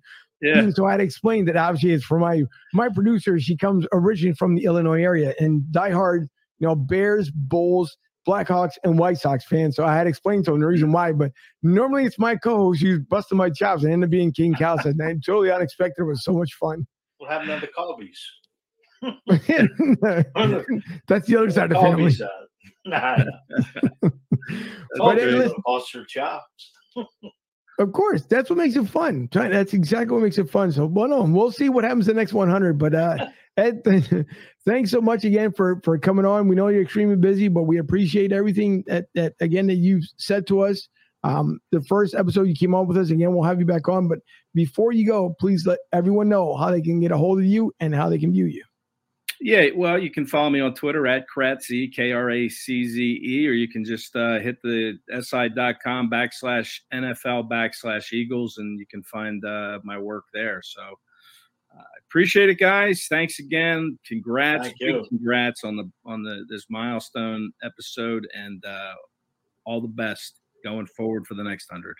Thank you very much. Everyone else, stay tuned. So as you guys can see there, and we're, again, grateful for the people who were able to stop by to see us and talk to us. Again, it's tough. It's really tough when you have other engagements to do, but you're able to have the opportunity to at least to come on with us and talk to us for a little bit. And again, grateful is not even enough words to be able to say. If there's a little bit of an audio lag, I do apologize. The internet might be working just a little bit extreme here tonight, but hopefully we're going to straighten out. So the last one, and by the way, Rick, I think, had one of the funnier lines of the night here. Says, you can follow me at the Tampa airport. Just look out the window of your plane. And Julio, yeah, I feel you. A lot of people, as far as the travel, because you got to figure a lot of folks had bought their tickets, that had, you know, booked their reservations as far as the rooms, and now everybody has to move stuff around. It's insane. So once again, the NFL, they said that if you could not meet the regulations because of the protocols for COVID, that you had to forfeit the game, and then they turn around and add this to the mix. So it's a shame, but it is what it is. So the last one that we have here, to close this out, will be Frank Close, who was on, again, he was on with us. We ended up enjoying Frank. Frank, we know that he normally talks baseball, but it's fun to be able to talk to these guys. So here is Frank Close, once again, on with us. And the last time that Frank was on with us, if I do recall, it was episode just about 72 or so. So here's Frank with us on Tuesday night. So we had on, and I knew you were going to laugh just because of the way you are. That's all right. It's okay. Listen, episode 72, we're fortunate to have Frank Close. And Frank and I have been friends on social media for a good while now at this point. And we tend to forget because you get so busy with life and everything else that when you look through sometimes your social media, it's like, wow, I haven't reached out to this person or I haven't spoken to this person in a while. And you tend to forget you actually follow each other. So when you see something up there, like, do I follow or what do I do here? But with that being said, and we're very, very fortunate that he can take so much time away from the extreme business that he has. Frank, first of all, thank you for coming back on. Thank you for originally coming on with us on episode 72, which we had a great night that night. We know that there's the MLB lockout. We might get into it here a little bit, but we thank you for coming on. We thank you for also being part of the first 100. And I don't know what else to say from there, but thank you so much for coming back on with us tonight. Hey, thank you. Congratulations on 100. That's the big achievement here. Thank you. And thank you for coming back on, Frank. And coincidental, first show I hosted, you were that's right, the guest, and I was nervous and tongue-tied as anything. I could bring that one back up so you can see how nervous you were. I'm sure you was, smart guy. No, but it's it's fun, and it was Fuji's first breakout role as a host, and then his second one wasn't as bad as the first, but it's like everything else. Fuji had talked about it was we were talking earlier with D Gunn and Ed, with Ed Kratz. He was saying how you still get butterflies, and those guys said the same thing too. So it's not like anything different. And because we know when we go live, right, and you can pre-record things, you can talk about different things. And it's funny that things will go flawlessly if you're not live. When you go live, it could be the internet, which obviously we all know can just go down. Down here in Florida, because of the summer storms, guaranteed that we've lost a couple of shows just because Spectrum's been getting better. You know, they try to average between 2 to 4 hours, but before it would just be hours on end. And so they're trying to get a little bit better, but you know it yourself, Frank. It's anytime you go live, that's when all the little gremlins come out. So we've been fortunate to have 100 episodes, thanks to a dream over many, many years ago to be able to put this together. And then thanks to my co-host, which I don't know if he's getting tired of me saying it tonight or not. And I'm pretty sure maybe it will, maybe it won't, but thanks to Fuji, honest to God, for like just being there during the sports updates. Him and I have gone through some highs and lows with, whether it's, people that have been with us or, just life things, because life does happen upon shows and everything else you do. But he's been my right-hand man, and he continues to be my guy, and he will always be my guy until the very end. And when the show stops being fun, that's when everything comes to an end. But I've been very fortunate to have Fuji. He's been great. He loves to get the guests that we've had on, as we both try, but he takes that extra, passionate effort to do so. And it's, I couldn't ask for anything more other than my producer, who always ends up being there to give me little notes about the audio, if it's good, it's bad. And if you listen and look at the very first one, matter of fact, I might bring it up here if you just got something else to say. Very first episode, I look like Max Headroom because of the way the internet connection was that night. It was just ridiculous. Yeah, I look back at a lot of my old stuff too, and I just wonder how the heck did anybody ever take me seriously, right? So it's part of the game, right? You got to start somewhere, and then if you don't start somewhere, you're not going to get anywhere, right? So it's just fun to go back and laugh on some of that stuff, Frank, I like to say again, thanks for coming on. We replayed it, in between interviews, and so like Gainesville talks about Max Headroom, but I was just stiff as a board, like tongue-tied as anything. Like, what do you really say? Looking into a laptop for the first time, and now it's just like 100 episodes later, and it's, just the confidence, just that you build over time. And like I said, I still get jittery, and depending on who's coming on, and I'm sure you've been in this business a very long time, and whether you're on the radio or doing your podcast, it's you grow leaps and bounds as we all grow in anything and everything through life. Amen. Yeah, listen, it's fun, and matter of fact, since Fuji, you brought it up, I want Frank. God, no. Just so you can see what it looked like here. Episode 1 back in July of, what are we now? July 2020. Yeah, as the pandemic started. So Here's just kind of a bit and piece here, and you can see how young Fuji was back then when it first started.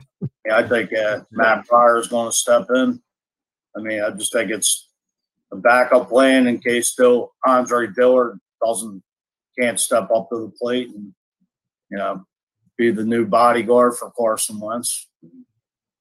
I do have some depth on the line, a couple guys that he had drafted. Right. And like I said, I just think it's maybe smoke and mirrors and Jason Peters will play left tackle again, if need be. Yeah. The funny, interesting thing here, and the one thing, of course, one person who I follow extremely close, which would be my brother back home, James Seltzer, and he was talking about on his Go Birds podcast. You see how many times the thing will freeze up. And the one thing that you end up learning as you go along here. So when we first decided to start everything, it was learning like who had what features and all that good fun stuff. And so the one thing that I didn't learn as we got everything going is obviously for the hardwiring, because the way the studio was originally set up, there was no way for me to be hardwired. And so I had to go off the Wi-Fi. Well, the reason why we ended up going with the Max Headroom look and everything else was just because of that. When, once you learn how everything else starts to process, so it makes it a little bit harder. But then finally moving the studio around and getting things set up the way we have it set up right now, then it makes it a little bit better, because then you have better audio quality, you have better lighting. And, when you start with a little $5 budget, it makes a world of difference. So when you add more to it, the same way with Fuji, he's always upgraded to it and he's gotten more and more comfortable. It's always funny to take a look back at your first episode and see, what you've done, what upgrades, whatever the case may be. And we've been laughing like ever since we've been watching it. So got that right. I still haven't made this that professional a studio, but at least I got my mic for my work at home. I will say this though, when I'm a college professor by day, and when the pandemic hit, I was the only one that had any equipment when I had to all of a sudden teach all my classes online all of a sudden overnight. So it kind of that prepped me well for what I had to do to survive with my college students. And but it's funny though, because teaching a class online, I'm often recording it, and much like your shows, people will watch it later. Of course, not everybody's there live, but it's an interesting dynamic trying to have some personality and capture it, even when the audience isn't right in front of you. Well, which even streaming like this, we don't know who's totally watching. I mean, you probably have better tools than I do to see who's watching right now live, but it's kind of an interesting thing to get used to, that you gotta maintain that personality even without people in the room with you. Right. And I think that's the toughest part, because the good thing is, if you have butterflies, it's like everything else. And if those butterflies hang around, that's what makes you more even passionate of what you do, because you think about, make sure you're not doing something wrong. Did you miss something or something else? And it's amazing to me as as Fuji and I have grown into this, is that I'll as everything goes on, because there's 3 monitors going on at the same time as the show's going along, and I'm making sure the different feeds are working, make sure the audio is working. So I have things playing in the headphones to make sure everything's going well. And then my producer, where she's in Studio B, she does the same thing to make sure the other feeds that you can hear it and how well either it is or it isn't. And so I get to miss parts of the conversation because I'm so busy doing things behind the scenes, even though I'm in front of the camera, that when I go back and hear the replay, I'm like, oh, that's what the guys were laughing about, or that key point I end up missing. So it's fun to be able to be here, as far as like you said, have all the equipment, have everything in front, but then also having the capability, like everyone else, hearing the replay to hear like, okay, what did I miss, so I can catch it in the future. But it's definitely fun. And the same way during the pandemic, as we just talked to Ed Kratz about it, it's amazing how people were scrambling. And he, Derek Gunn also mentioned before that he read an article that was like 780 or 730,000 people. 750,000 people started podcasts during the pandemic last year. And so what ended up happening was that with the equipment, people were trying to find it. It was it was shorthanded. I mean, we were actually looking for to upgrade the webcam, because when I first started, it was the one off my laptop. and that was just 720. And so it didn't have the best pictures. And as we looked around, no one had anything. I mean, to find a PC anything, it was extremely tough. I like to know what those numbers are, though, after the height of the pandemic, because I'm pretty sure half of them podcasts are probably gone. The nice part about it is having a podcast is that you're able to a certain extent, you could probably say more than what you would normally say on regular radio. But at the same time, too, you want to keep it professional, because the worst thing to do is, one, give out the wrong information, and then two, to insult someone, or, even if someone's making a comment. That's the worst thing you can do. As I'm pretty sure, being able to teach, it's like, and everyone's gone through it. You can say something if your girlfriend, wife, friend asks you, hey, honey, how do I like in this dress? And you better not say the wrong thing, because once you say it, it's like, oh boy, I got to take that back. But that's the fun part about doing a podcast. And we've been very, very fortunate. 100 episodes in, and we've been having a lot of fun. We've had a good amount of guests in.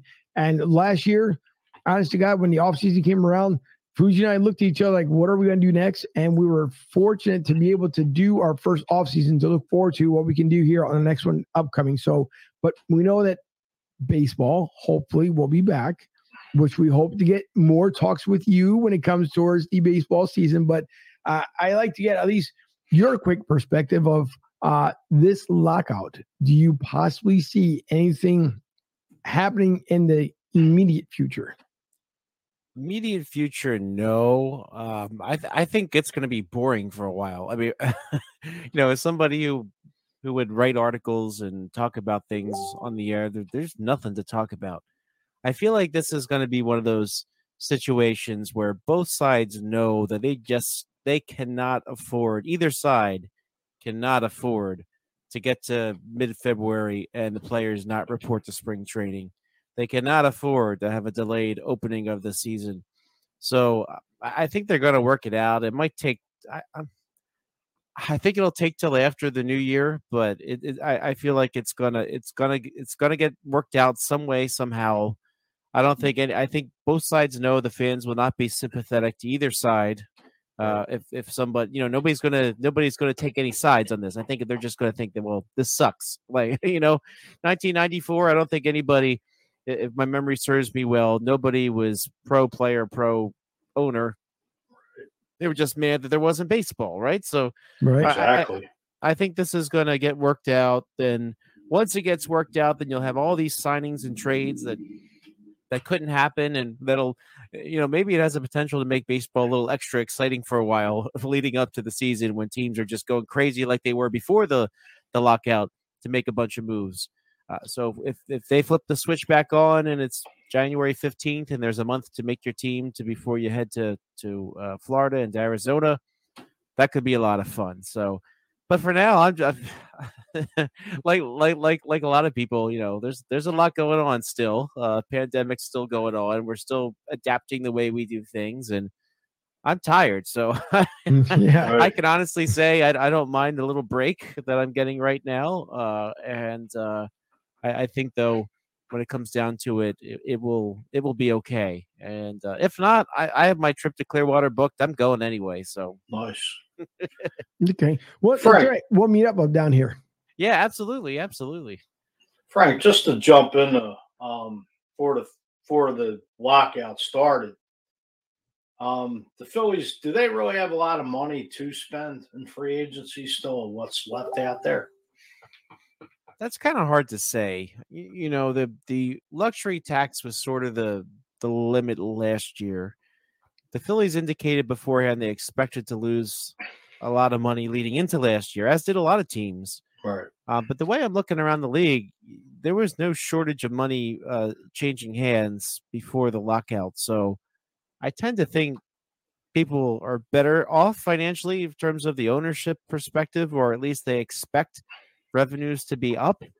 Now, a lot will depend on the CBA. So if the luxury tax goes away or it gets expanded, if it's a higher ceiling, well, then the Phillies might be willing to spend more. I mean, I think two things about that would make you not spend the money. One would be if you sign a mediocre player and you're up against the limit, that player could cost extra that they really weren't worth to begin with. So you have to be careful in that regard because you don't want to overpay for a marginal upgrade. And then if you go over as well, there are other ramifications, including draft picks and stuff like that. So I think that was really what kept the Phillies from spending more than the limit. And I also think it has to do with their overall strategy that Dave Dombrowski came in. You saw him gut the farm system completely in terms of its leadership. I don't think he wanted to make any moves that would give up the meager prospects that the organization has. So his additions really had to be additions where he didn't give up a whole lot. That was kind of it was kind of like the do no harm mentality last year. So he's got a year to see what he has. He actually gets to know what the players in the system are. And I think he's even said it himself, like, he asked why he wasn't active making trades. He's like, I don't know anything about the guys in my system. I'd have to take somebody's word for it, right? So, Right. And then as we saw, and Dombrowski has even said, some of the guys in house overvalued what they had. So I think a lot of it was about making sure that the organization had a long-term path forward, and in terms of the total money they'll spend, I think that depends on a lot of things, but there should be at least some. They did clear a lot of salaries this year. They haven't really spent anything yet. Corey Knebel was $10 million. That's basically what Hector Neris and Vince Velasquez cost last year. So Right. They still had some other guys departing. I wouldn't be shocked if they would make some trades that would free up a little bit of money. There's not a lot to trade, but I think there's room for at least one impact type player, and then maybe somebody close to the upper tier as well. But I think the Phillies are going to have to make some trades. You just can't keep throwing money out there, and I think making a trade will change the mix a little bit. The Phillies have had the same guys not winning for a few years. Like Chuck Fletcher said about the Flyers. Sometimes you just got to mix it. Of course, his new mix isn't working out so great either. Right. But yeah, sometimes you need to change the mix that you have, and I think we're going to see this year the Dave Dombrowski stamp on the team that he really couldn't do last year because he had just been hired this time last year, so he didn't really get the full off season to do his thing. So in terms of how much they spend, I don't know if that's the big question so much as how do you retool this in a way that gives you the best chance to win. And I feel like the Phillies ownership is open minded. If Dombrowski says, "Look, I can make this move, and I think that'll put us over the edge," well, I think they'll listen. All right. They were 10 years off of Cliff Lee. Phillies ownership paid for Cliff Lee when everybody thought that they would be done spending money. So we'll see. It all depends on how Dombrowski works his magic. As far as Don Mattingly's son being hired, what's your take of him? Well, me personally, of course, I haven't got to see a lot of his work, but he was highly respected, highly regarded, around the league, and he's really seen as somebody who will be a real asset to the Phillies. And we have to watch him work his magic still before I can make it a personal opinion on him. But he was working out on the West Coast, and not a guy that I really got to see a lot of. But what I've read is that he is highly respected, and hopefully he'll make a real difference in getting this organization into the right direction. You see the Phillies taking a shot at Trevor Story, or the Phillies have been linked a lot to Kyle Schwarber. The Phillies really should get, as in I think they really need it, a right-handed bat to be behind Bryce Harper. Now, you could say, well, that could be Rhys Hoskins. Hoskins has been inconsistent at times. I'd rather get a second righty there. Hoskins would still be part of the bigger picture, I assume, unless they make another move. Again, we'll see if they change the mix. But I like, for that reason, Trevor Story. I know people say, well, what about Bryson Stott? They're a top prospect. Well, Stott can play second base. That after they have Didi and they have Gene Segura both signed for just one more year each, right? So both positions right now are going to be clear really soon. So if you sign a Story, he can bat fifth or fourth, or however you want to draw the lineup up and maximize Harper. And then you can have Stott play second base next year, perhaps. So there's a lot of options. But the other name I really like actually is Chris Bryant, and I don't know what he's going to command, but going into a season where there might be a DH, I really like the idea of a Bryant that could play third base some days. He could play left field some days.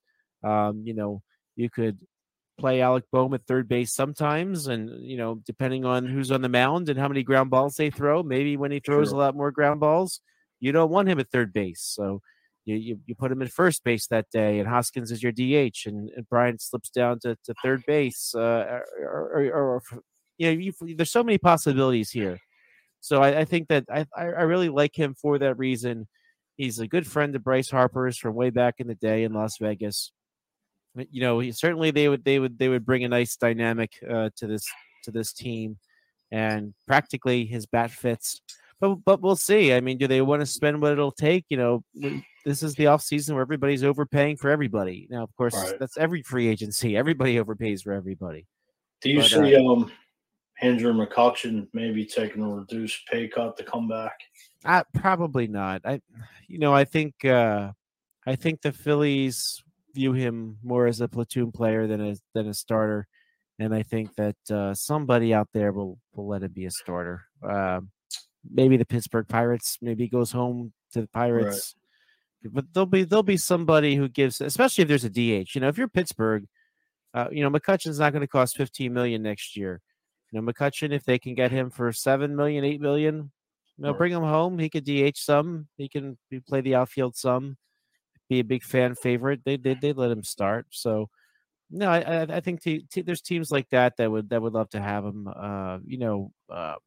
That have a little bit more flexibility here. I think if the Phillies are going to be adding an impact player, it'll be in the outfield, or at least part of the outfield. So Chris Bryant would be part of the outfield solution, and then if that's the case, then and by the way, I still think, and I said this even back when. Did they even sign McCutchen yet? Because people would ask about what about Alec Bohm. Oh, and when Alec Bohm came up, I was like, okay, I feel like they want to eke by 2 years with him at third base, and then maybe they'll move him to left field. Now they haven't indicated they would go that direction yet, but I think that's a real possibility that Bohm could be an outfielder. So there's so many possibilities right now that I feel like if you sign McCutchen, you're kind of almost locking yourself into a DH at times. And he'd be in a position where I think they need that flexibility. So I don't see him as a fit anymore, even though, as I've said many times, he was one of my favorite players, especially back in the day. I used to drive out to Pittsburgh every summer. Loved watching him, even when the Phillies weren't there. Some years I missed the Phillies series. I still went out there for some games anyway. Loved watching Andrew McCutchen. I just don't think he's a fit right now. Yeah. Do you possibly see Joe Girardi on the hot seat this year? Not really. No. There's a funny the year-end press conference. Dave Dombrowski seemed to be confused as to what his contract was. It sounds like when the Phillies announced his deal, he has an option year for the year after next. Okay. He'd be going into a lame duck year, as they say, when he goes into next season. But the reason why I don't think Joe Girardi is in any danger whatsoever is that as the Phillies took a look at this organization under Dombrowski and basically said this whole organization's a mess in terms of the structure and execution of the minor leagues and development and such, Joe Girardi was there alongside him, helping point out things and helping make decisions to move forward. So I tend to feel like he's lock in step with this whole process right now, and I don't think you remove him from that. I mean, I think he's widely respected. I think he's still respected by, the Girardi, even though Girardi didn't hire, by Dombrowski, even though Dombrowski did not hire Girardi. So I feel like that, he's somebody that they're going to listen to rather than say, oh, you're the problem. So certainly they found other problems, and they got the Girardi's top choice for hitting coach, even if it meant letting go Joe Dillon, which was something that was a little surprising because I think that they just decided they wanted not that they wanted Joe Dillon out, is if you can get Kevin Long, then you get Kevin Long. So and he's Girardi's guy. So it seems like these moves are made with Girardi carrying some clout in the organization. So I don't think he's going anywhere. Do you think the Phillies pitching staff is set for next season? No. It's always controversial when I say this, but I would be open-minded to trading Aaron Nola if the right deal comes. Now, I'm not just saying, people will say, he said get rid of Aaron Nola. No, I'm not saying get rid of Aaron Nola. I'm saying he's got value. He's got one more guaranteed year on his contract with a couple option years. And they don't really have much in their farm system. So if they have a path where they can add a starter who gave you at least what Aaron Nola gave you last year, which, let's be honest, was not, I want to say it's not much, but it was nothing amazing, right? Right. If they can get another arm and move him for other assets that will help the organization, well, you got to be open-minded about it. Nobody should be married to anybody. Just because you like them doesn't mean that, you shouldn't make the moves that are best for your team. And if they're trying to clear some money, if they're trying to add some prospects, I vehemently disagree with anybody that says that Aaron Nola's value is quote unquote down. I think he maintains a tremendous amount of value. And I think if they play their cards right, that this could be a strategic move to move the Phillies forward. But, if they leave things as they are, then you have a rotation of Wheeler, Nola, Gibson, Eflin, and wait, who am I forgetting? It's been a while since I've done this. So. What's that? Yeah. As far as the division, I mean, the Braves, I guess, are still head and shoulders above everybody else. Would you agree with that? Yeah, I would say so. But Freddie Freeman, I don't think he's a lock to come back. So that would be a really big blow to the Braves. Why do I think Freddie Freeman could leave? Well, I've seen the reports of what he's asked for, which was basically $30 million for 6 years. I think somebody will give that to him. If the Braves aren't willing to give it to him, somebody will give it to him. That the Braves let him get this far to free agency, and I think that they were foolish to do so. They should have locked him up already. And the other reason too is I feel like if they're coming off a World Series championship, they feel like they could let him walk and not get the blowback because they're world champions. Sometimes teams do that. The Nationals won the World Series. Oh yeah, we could let Anthony Rendon and Bryce Harper go. They haven't been the same since, right? So, I could see the same thing happening with the Braves, where they decide that it's gotten too much. They should have signed him sooner, so they let him go. We'll see. I could see another team jumping in and signing Freddie Freeman. Heck, if I'm the Phillies, I would offer him a good deal just to, for nothing else, drive up the price for the Braves. And if he says yes, then by all means, there could be a DH now. So, yeah, it's true. I got two quick final questions here for you. One is, so we see the Mets are spending the stupid money apparently that the Phillies were supposed to spend just a shy 2-3 years ago. I think it's for what the Mets are doing. I guess they're trying to supersede what Atlanta's doing, but I don't think it's going to be what exactly the Mets want. I guess with the new ownership, maybe they just want to spend money just because they want to win now. And we've seen many teams that spend that kind of money and don't win now. So are the Mets of how they're set up right now, again, post the lockout when it happens, would the Mets be now the front runners to win a division? No. I don't hesitate at all in saying no. Max Scherzer comes with a lot of risk.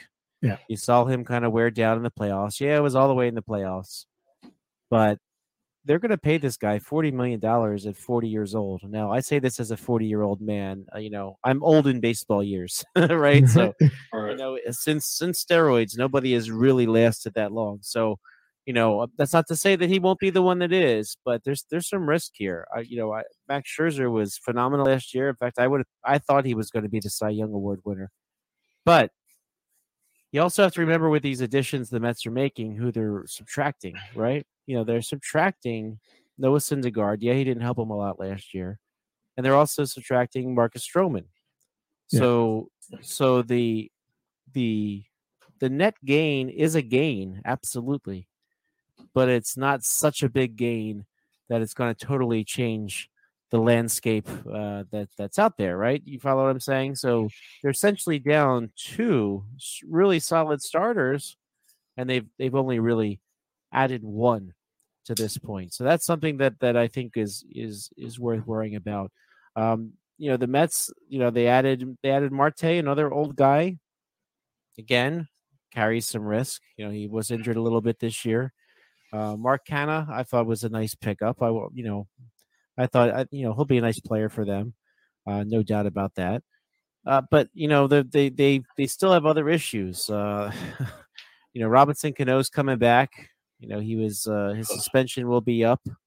Where do you play him, and where do you play their other DHs? They still have a million DHs. At least they may actually have a DH next year to put them. But I could see the Mets doing something stupid, like then giving up on Dominic Smith, and he goes to like the Oakland Athletics and is an all-star. You know what I mean? Right. So I don't know. I'm not overly thrilled with the Mets because they still had to subtract the Michael Confortos of the world. They have subtracted, again, the 2 pitchers, Syndergaard and Stroman. I think there's enough subtracted that there has been a gain, although it would be a little bit incremental at this point. So I don't make them a favorite. I think they have more work to do, but we'll see. All right. And the last question that I have here, if Gabe Kapler would have won the World Series, would the Philly faithful be upset and second guess themselves, saying maybe we should have kept him around? See, I was someone who thought that he wasn't the biggest problem as it was. Remember Terry Francona managed in this town, and Terry Francona ended up becoming one of the most respected managers ever. I think it worked well for Gabe Kapler that he got a lot of his mistakes out of the way early, and and I think that the man that hired him, Farhan Zaidi, would have loved to have hired him. Maybe would have even tried to work out a deal with the Phillies to trade for him or something. They say they offer compensation sometimes, but that just worked out perfectly for Kapler, that he got to go to the place with the GM that he's in lockstep with in terms of approach, the mentality, and he had the ability to make some mistakes and get them over with before he went there. So, I don't know that. I feel like that Phillies fans tend to think that what's happened since 2015 is Matt Klentak's fault. I know they like to complain about Kapler at the time, but I don't know. I feel like there's not a lot of Kapler hate left. You know what I mean? I mean, he was only here for 2 years. That they didn't totally get to know him that well, and I don't know. With Klentak gone, it seems to send the message that it was not Kapler, it was Klentak. Right. If they had changed the manager and that made the difference in the organization, well then, you could make the argument otherwise. But I think because he was here so fast, I don't know that people are that worked up about Gabe Kapler. In other words, and maybe the approach is, well, yeah, of course he's had success over there because that's what happens when you leave Philadelphia, like Terry Francona. Yep, no, that's true. But hey, Frank, thanks once again for coming back on with us here, being a part of the first 100 once again, because we appreciate you coming back on. I'm pretty sure we're going to have more baseball talk as we roll into the brand new year. So even though you may not be talking about it as far as when it comes, because there's not much to talk about, just as you said, but we'll end up getting back into it. I didn't even have the throwback night because, Fuji over here, he loves everything throwback. And he gets tired of talking to his best friend, Howie, but I'm pretty sure him and Matt Klentak will have tons of stuff to talk about. So, they're just like Howie. They're best friends, but and one thing I need to say, the name I did not say, which I'm embarrassed because I was his biggest champion for the last 2 years was Ranger Suarez. That's the name I forgot to say. Right.